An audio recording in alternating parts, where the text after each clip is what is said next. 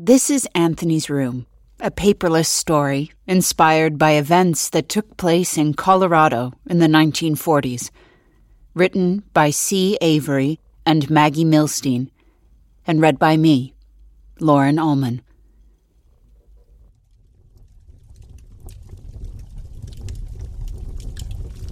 You weren't even safe in your house anymore.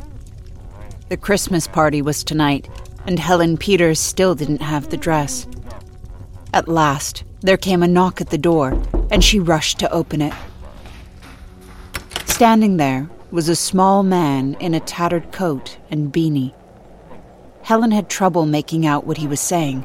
His voice was so cracked and childish, but she gathered he was asking for her husband. He knew the chain of hardware stores that Philip owned, the stores that had made the Peters rich. He must be looking for a job, she thought. Not everyone was finding their place in this post-war boom, but still, this was her house. She had enough on her mind. They couldn't be responsible for everybody's problems. No, Helen said. She was sorry, but her husband wasn't home. Just then, Philip called from upstairs, asking who it was. Helen and the man made eye contact as the green van turned the corner and parked outside the house. The delivery boy hurried up the walk with a big white box. Too young to have gone to war, Helen thought. Lately, that was how she looked at every young man. Either he'd gone to Europe and Japan, or been spared. "Sorry for the delay, Mrs. Peters," said the boy. "It's the busy time of year." Helen reached into her pocket and took out some change for a tip. The boy thanked her with a quick salute and got back in the van. The man was still standing there, staring at the box. It was tied with a big pink bow. Suddenly, it seemed indecent in her hands. Philip came down the stairs in his tuxedo and saw Helen at the door. "Helen?" he said. "Who is it?" Helen juggled the box and grabbed the doorknob, avoiding the man's eyes. "It's nothing," she said. "It's nobody." And she pulled the door shut behind her. As he waited for Helen to finish dressing upstairs, Philip swirled a tumbler of scotch and listened to a record of Perry Como singing "Till the End of Time." All the drama of the dress struck him as ridiculous, but anything that made Helen happy was all right with him, especially this past year. The cream of Denver high society would be there tonight, and he could tell it was important to Helen that she looked beautiful and fashionable, a normal member of the community again. Philip looked out the frostbitten window, content for what felt like the first time since they received word of Anthony. It had been a hard year, watching everyone else's boys come home. All that Philip and Helen had received was a burial flag. Anthony had jumped out of that plane somewhere over France and never came down. All that training, and he might not have even pulled the cord on his parachute. He was just 18 years old. Helen still hadn't gone into Anthony's room, sealed off like a tomb at the end of the hall upstairs. But things were slowly returning to normal. Tonight was a sign of better times to come. They could dress up and dance and have fun, as if young again.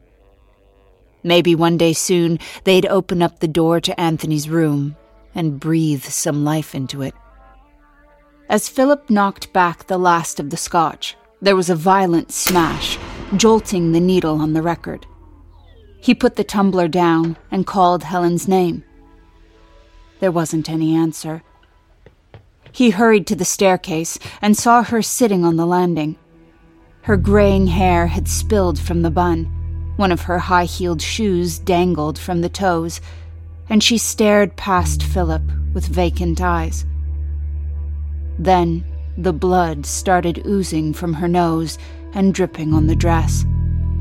Philip rushed forward just in time to catch her as the last light faded from her eyes. Philip stayed at Helen's bedside. She held on, just barely. When she slipped on the stairs and struck her head, she'd suffered severe cranial trauma and lapsed into a coma. The only sign of consciousness came late one night when her eyelids fluttered open. The nurse shone a light into her eyes, and Helen saw birthday candles. It must be Philip and Anthony's birthdays. She would never forget her husband's face when Anthony happened to be born on his birthday. The greatest gift a man could receive, Philip said.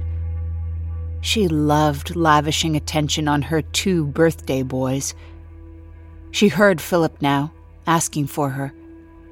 Yes, she thought. The cake was almost ready. Just hold on. A few days later, she surfaced again. The nurses were whispering to each other, their hands over their mouths. Philip wasn't there, just an empty chair at her bedside. A nurse noticed she was awake and boosted her morphine. She fell under again, and another day, maybe 2, slipped by. And then a nurse propped Helen up and smoothed back her hair. A doctor was sitting on the edge of her bed, holding her hand. He cleared his throat, unsure of how much she understood, and told her that Philip was dead. He'd been murdered in their home. Her body made no response. The morphine kept her cold and still, but the word impaled her. Murder. Like a pin driven through a specimen. She could not grasp it, and she could not remove it. And before she had a chance to consider what it meant, the nurses had pumped her with morphine, and she tumbled away. Over the next few days, the nurses kept her tranquilized.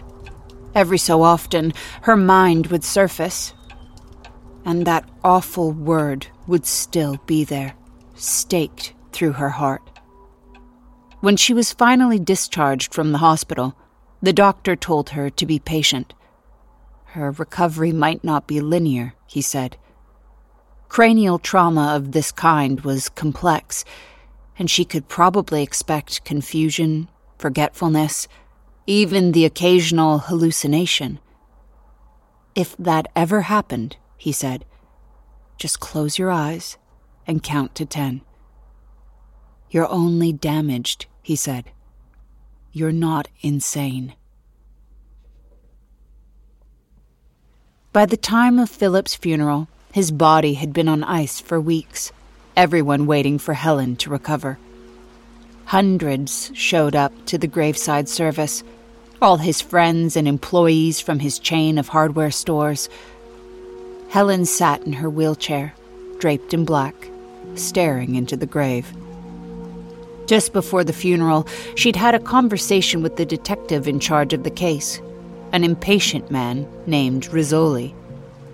Philip's body had been found on the kitchen floor with a single stab wound to the side, Rizzoli said.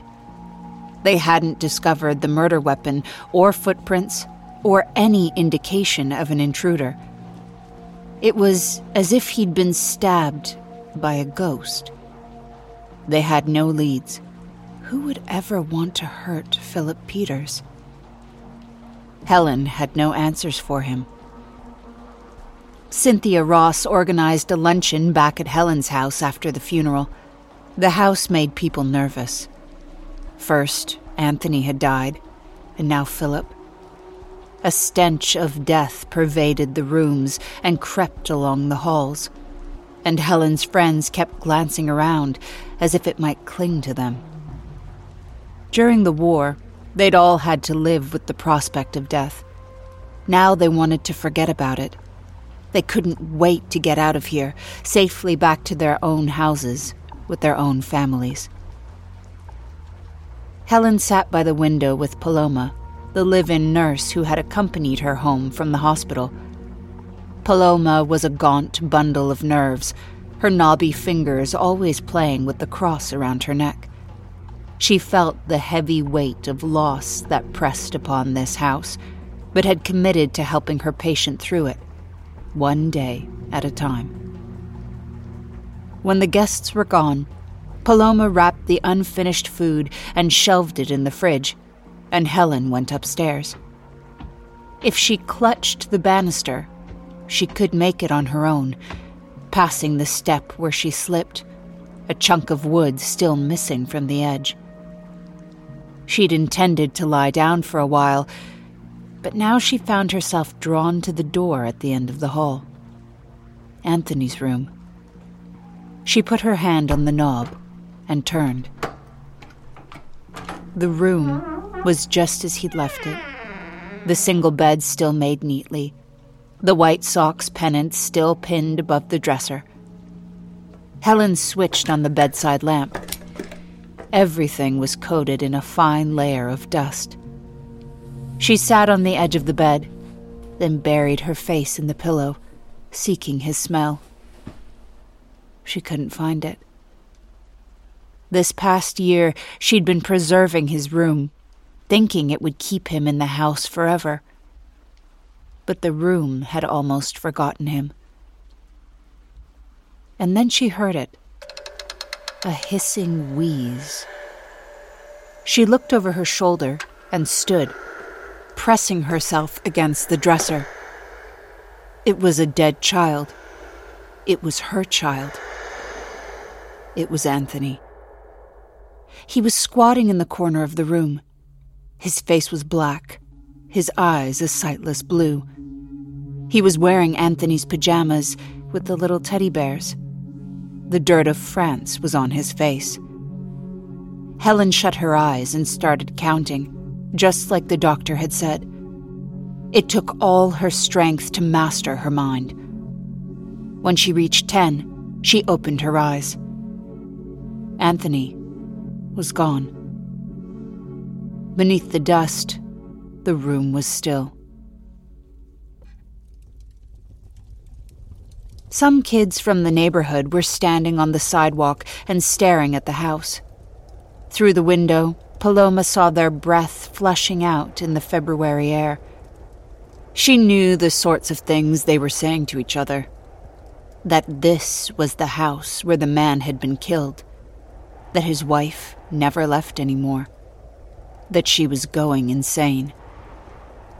Paloma closed the curtains.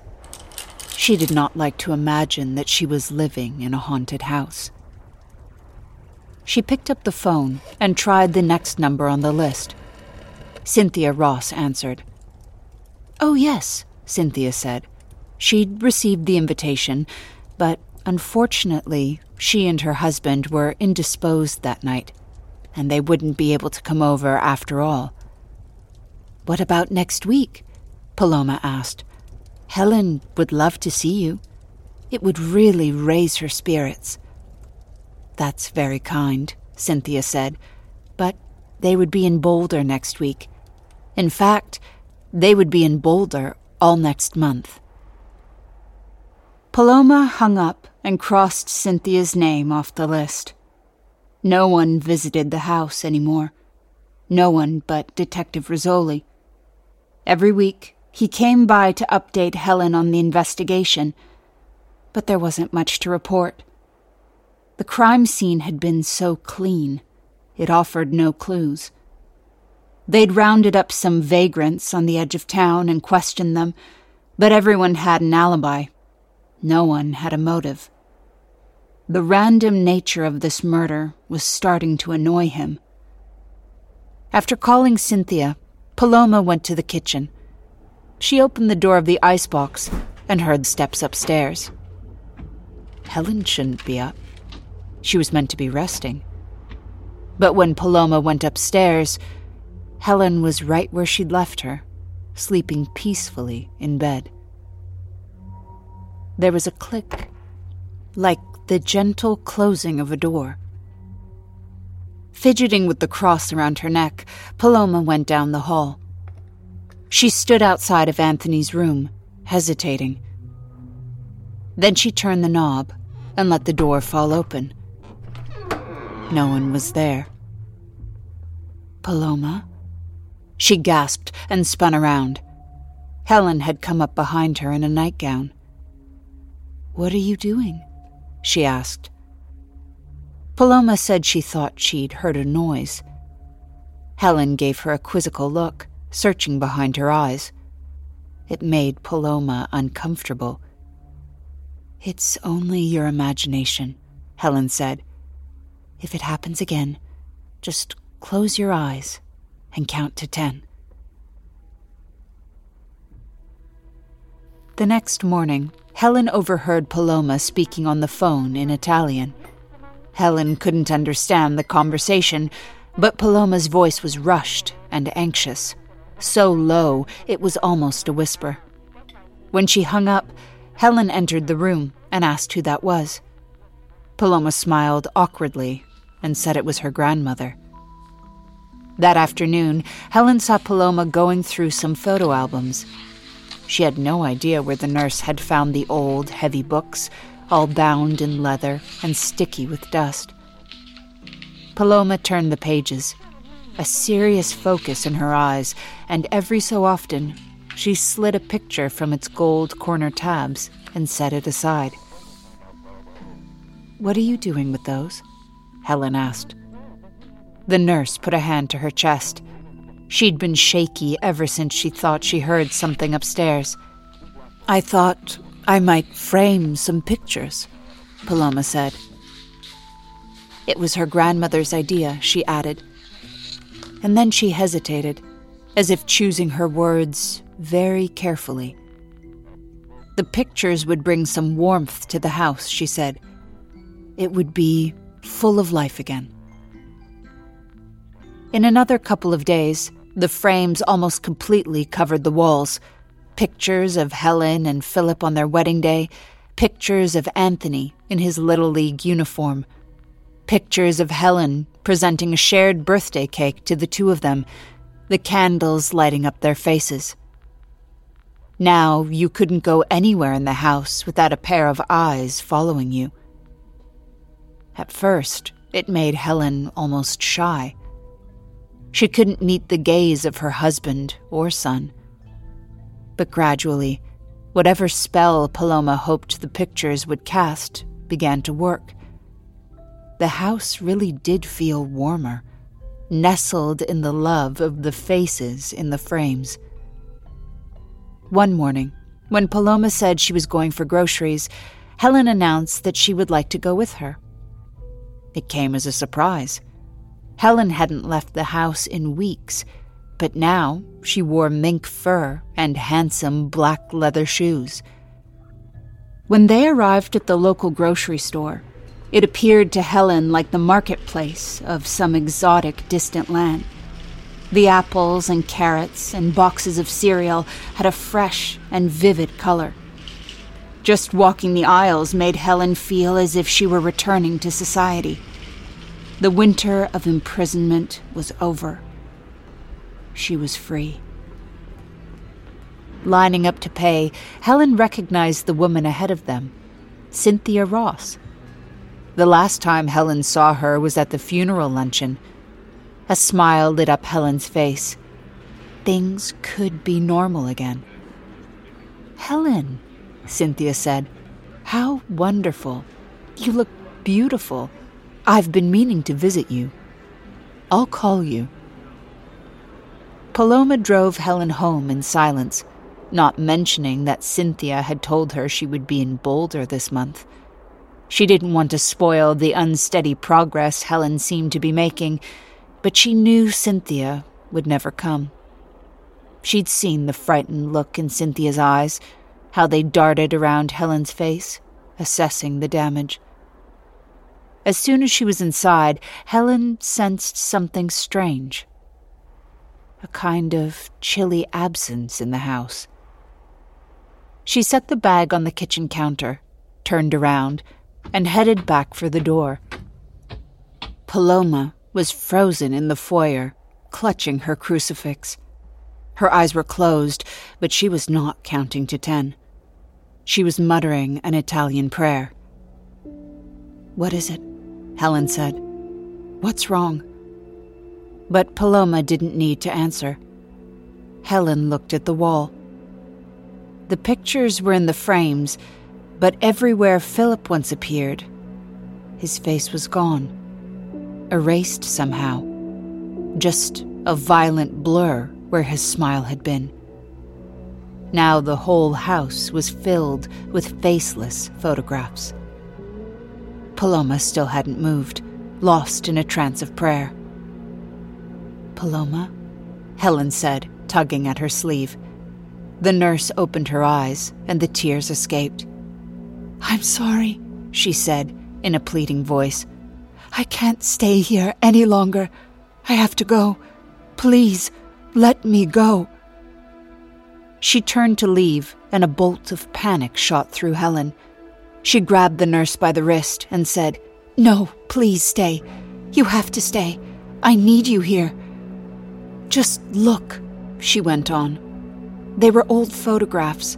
They never should have been exposed to light. Philip's face must have faded, bleached out by the sun.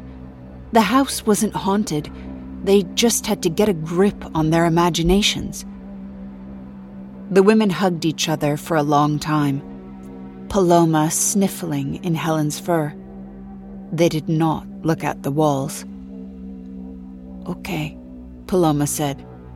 She would try to be brave. She would stay. Helen removed the fur and settled back into her seat at the window. Paloma took all the frames down, exposing the blank white walls, and they were alone in the house once again. Paloma helped Helen into the front seat of Detective Rizzoli's car. She wanted to accompany Helen, but the detective said he didn't want Helen's opinion to be influenced by anyone else. He'd been working on this lineup for weeks, a collection of men with connections to Philip Peters. One of the men was of particular interest. His name was Spencer Houghton, a former private of the U.S. Army who had been fired from one of Philip's stores. Under questioning, Spencer revealed an abiding anger toward his former employer, a fantasy of humiliating him in some irrevocable way. Whoever killed Philip had definitely cased the Peters house for a long time. Otherwise, it would be impossible to leave a crime scene that pristine. Rizzoli's hope was that Helen would recognize Spencer. Maybe a memory would surface of him hanging around in the days before the murder. Maybe Rizzoli could put this case behind him. "Beautiful neighborhood," Rizzoli said as they drove down Helen's street. "Big houses, good families. You got many friends around here?" Helen was staring out the window at the houses. "Mrs. Peters?" he said. "I used to," she said. "I used to know everyone." The detective made to speak again, some joke to lighten the mood. But a glance at the widow made him keep his mouth shut. He didn't like getting involved in people's personal lives. The lineup was a bust. Rizzoli hustled his suspects into the room, and Helen looked them over from the other side of the one-way mirror. It was right there for the taking, a solution to the mystery.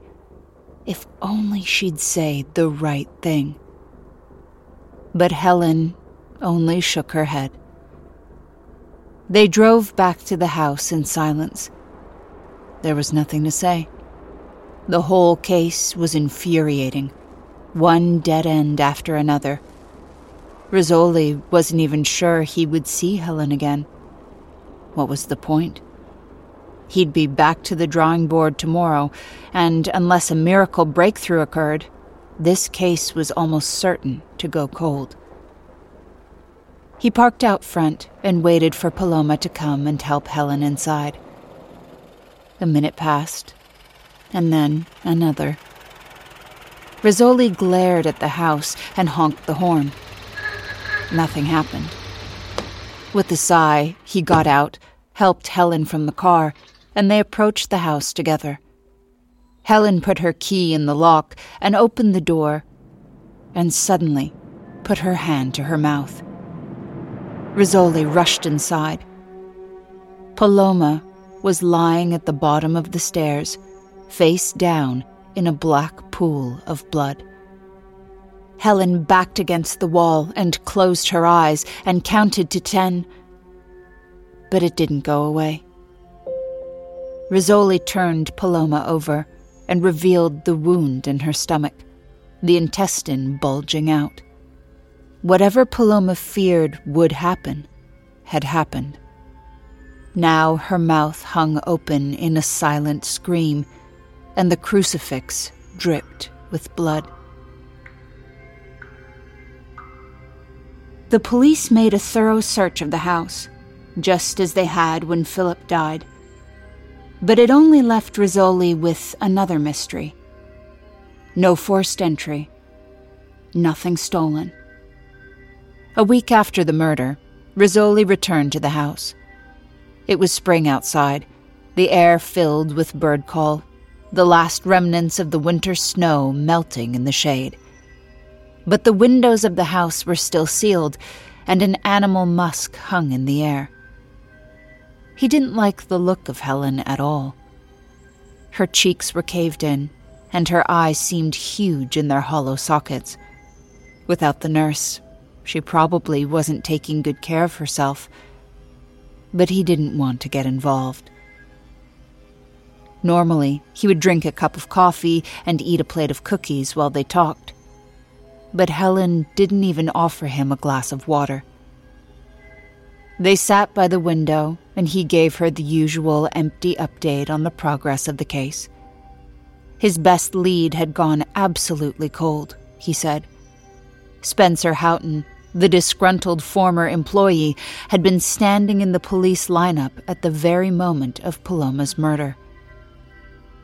Suddenly, Helen looked at him and said, "Do you believe in ghosts, Detective?" He laughed. It was a running joke in the department that a ghost must be responsible. But the look in Helen's eyes told him this wasn't a joke. "No," he said. "Of course not." "Paloma did," Helen said. Rizzoli cleared his throat. "And what about you, Mrs. Peters?" She peered out the window. "I've seen one," she said. "I thought it wasn't real." "And now?" She didn't answer. "Where did you see it?" he asked. They went upstairs, and he followed her to the end of the hall. "This was Anthony's room," she said. He nodded. He knew all about her dead son, a paratrooper killed in the war. This whole conversation was insane. He should get out of here. He had work to do. And yet, when Helen opened the door, for a moment, he really did expect to see a boy in there, not just this empty room. Helen believed she had the answers Rizzoli wanted. If he would only open his mind, he might see how, when no one was looking. The boy crept along the halls and squatted in the corners, watching. She was sure of it. It was her son who killed Philip, and it was her son who killed Paloma. She was finding traces of his ghost everywhere. Vases and cups were being moved, almost imperceptibly, and apples in the fruit bowl had tiny bite marks where his teeth had plunged into the skin. So what was he waiting for? Shouldn't she be next? It was as if he wanted to trap her in a pain worse than death, a total isolation, a life in the cage of this house. Days turned into nights. Her clothes began to reek. She stopped eating. Fruit rotted in the bowl, and flies swooped through the air. Helen looked at herself in the mirror. Only the eyes seemed faintly alive. Everything else was already dead, just a thin layer of skin masking the skull. And then the day came, Philip and Anthony's shared birthday. She woke up that morning somehow knowing it was today. She did not bother to check. Everything spoke of it. The halls were especially long, stretching out into infinity, and the rooms especially silent. Helen went stalking through the house, expecting to turn a corner and find her 2 birthday boys, their grins covered in frosting. But even the memories seemed to be receding. Loss drained the color from whatever joy this house had held. No, she would not wait any longer. If Anthony would not take her himself, she would do it. She snatched a knife from the kitchen and went to his room. On the edge of the bed, she sat with the blade in her hand. She pressed its cold edge to the soft flesh of her wrist. Just draw the knife along the vein, and she would not be alone any longer. She gripped the handle and pressed harder, hard enough to feel the sharpness of the edge, hard enough for it to hurt. But something stopped her. She hated this in herself, this awful will to live. And then she heard it, the footsteps. But they weren't in the room or in the hall.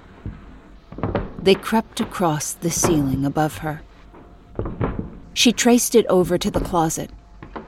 Its door was open. Suddenly, there was a scraping sound, and she watched, frozen on the edge of the bed, as a tiny hatch swung down. It didn't make sense. She had never seen the hatch before. She closed her eyes and counted to 10, and when she looked again, he was squatting in the corner. It was him. The blackened face, the knotted hair. It was Anthony. He stood and started edging along the wall toward the door. "My baby," she said. "Happy birthday." With the knife in her hand, she made to embrace him. But as soon as she stepped forward, he bolted from the room. Helen shouted his name and hobbled after him, pleading for him to stop. At the top of the stairs, he glanced back, and their eyes met, and she saw the human look of terror as he missed the first step and threw a hand out for balance and fell back. There was a clatter of limbs as he tumbled to the landing and smashed against the wall. Then he lay there, unconscious, his breath wheezing out. Helen knelt down beside him. He was not a hallucination, and he was not a ghost. Where he'd struck the wall, the plaster was cracked. She could smell the filth caked to his body. She rushed to the washroom and soaked a cloth and returned to the landing. She touched the cloth to his face, and it went instantly dark with grime. Helen wiped the cheek, and very gradually revealed the face underneath. It wasn't Anthony. It was a man. He must have been 40, at least, though his body was malnourished and small. Suddenly, his eyes shot open, and they looked at each other. A memory surfaced. It was the night of the accident. She had gone to the door, hoping for the dress, and standing in the cold was a man. "It's nothing," she'd said. "It's nobody." And she pulled the door shut.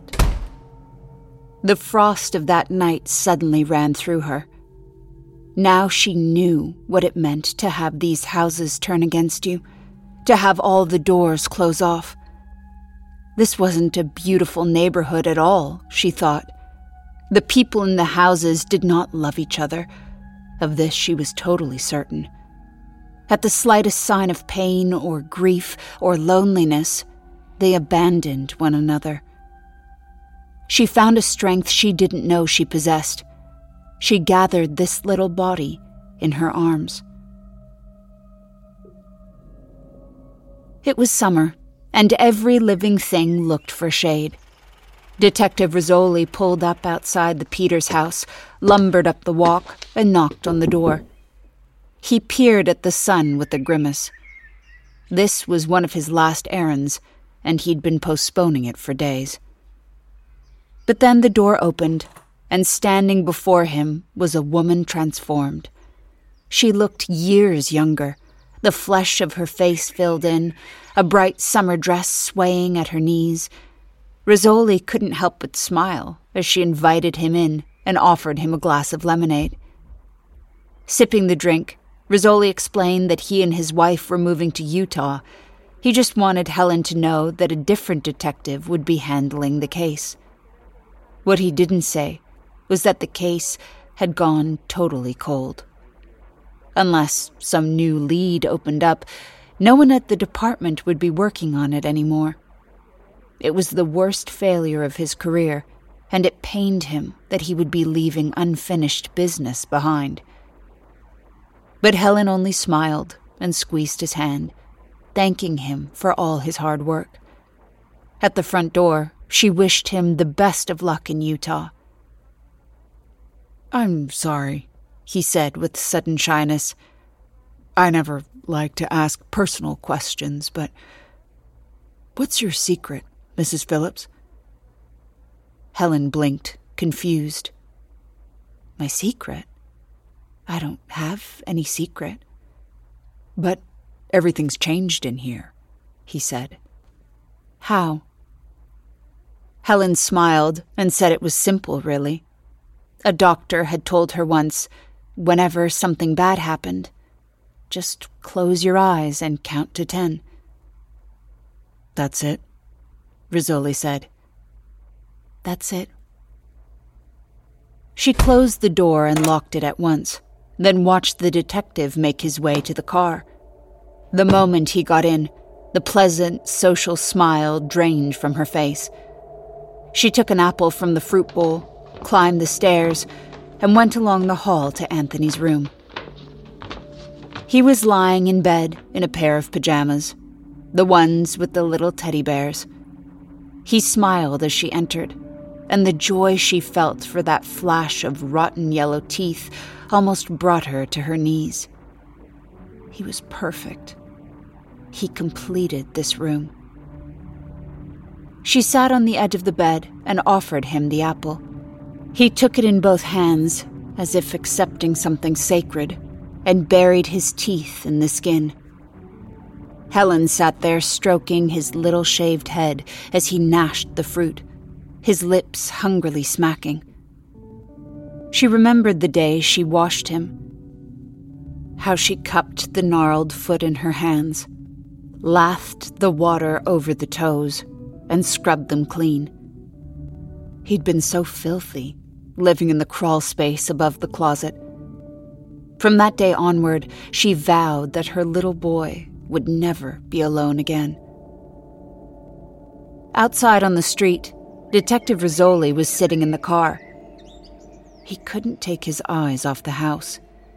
There was an unshakable feeling that he'd missed something, an answer to his questions.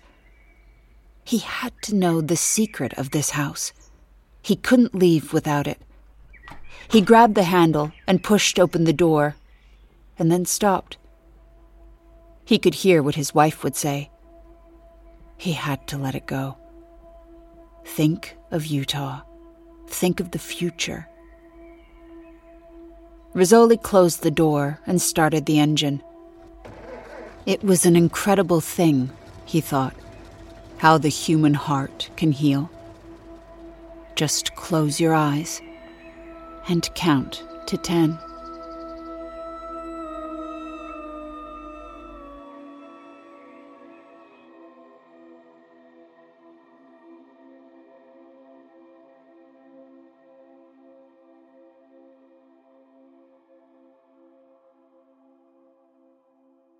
You've been listening to Paperless, an audio magazine by Vespucci.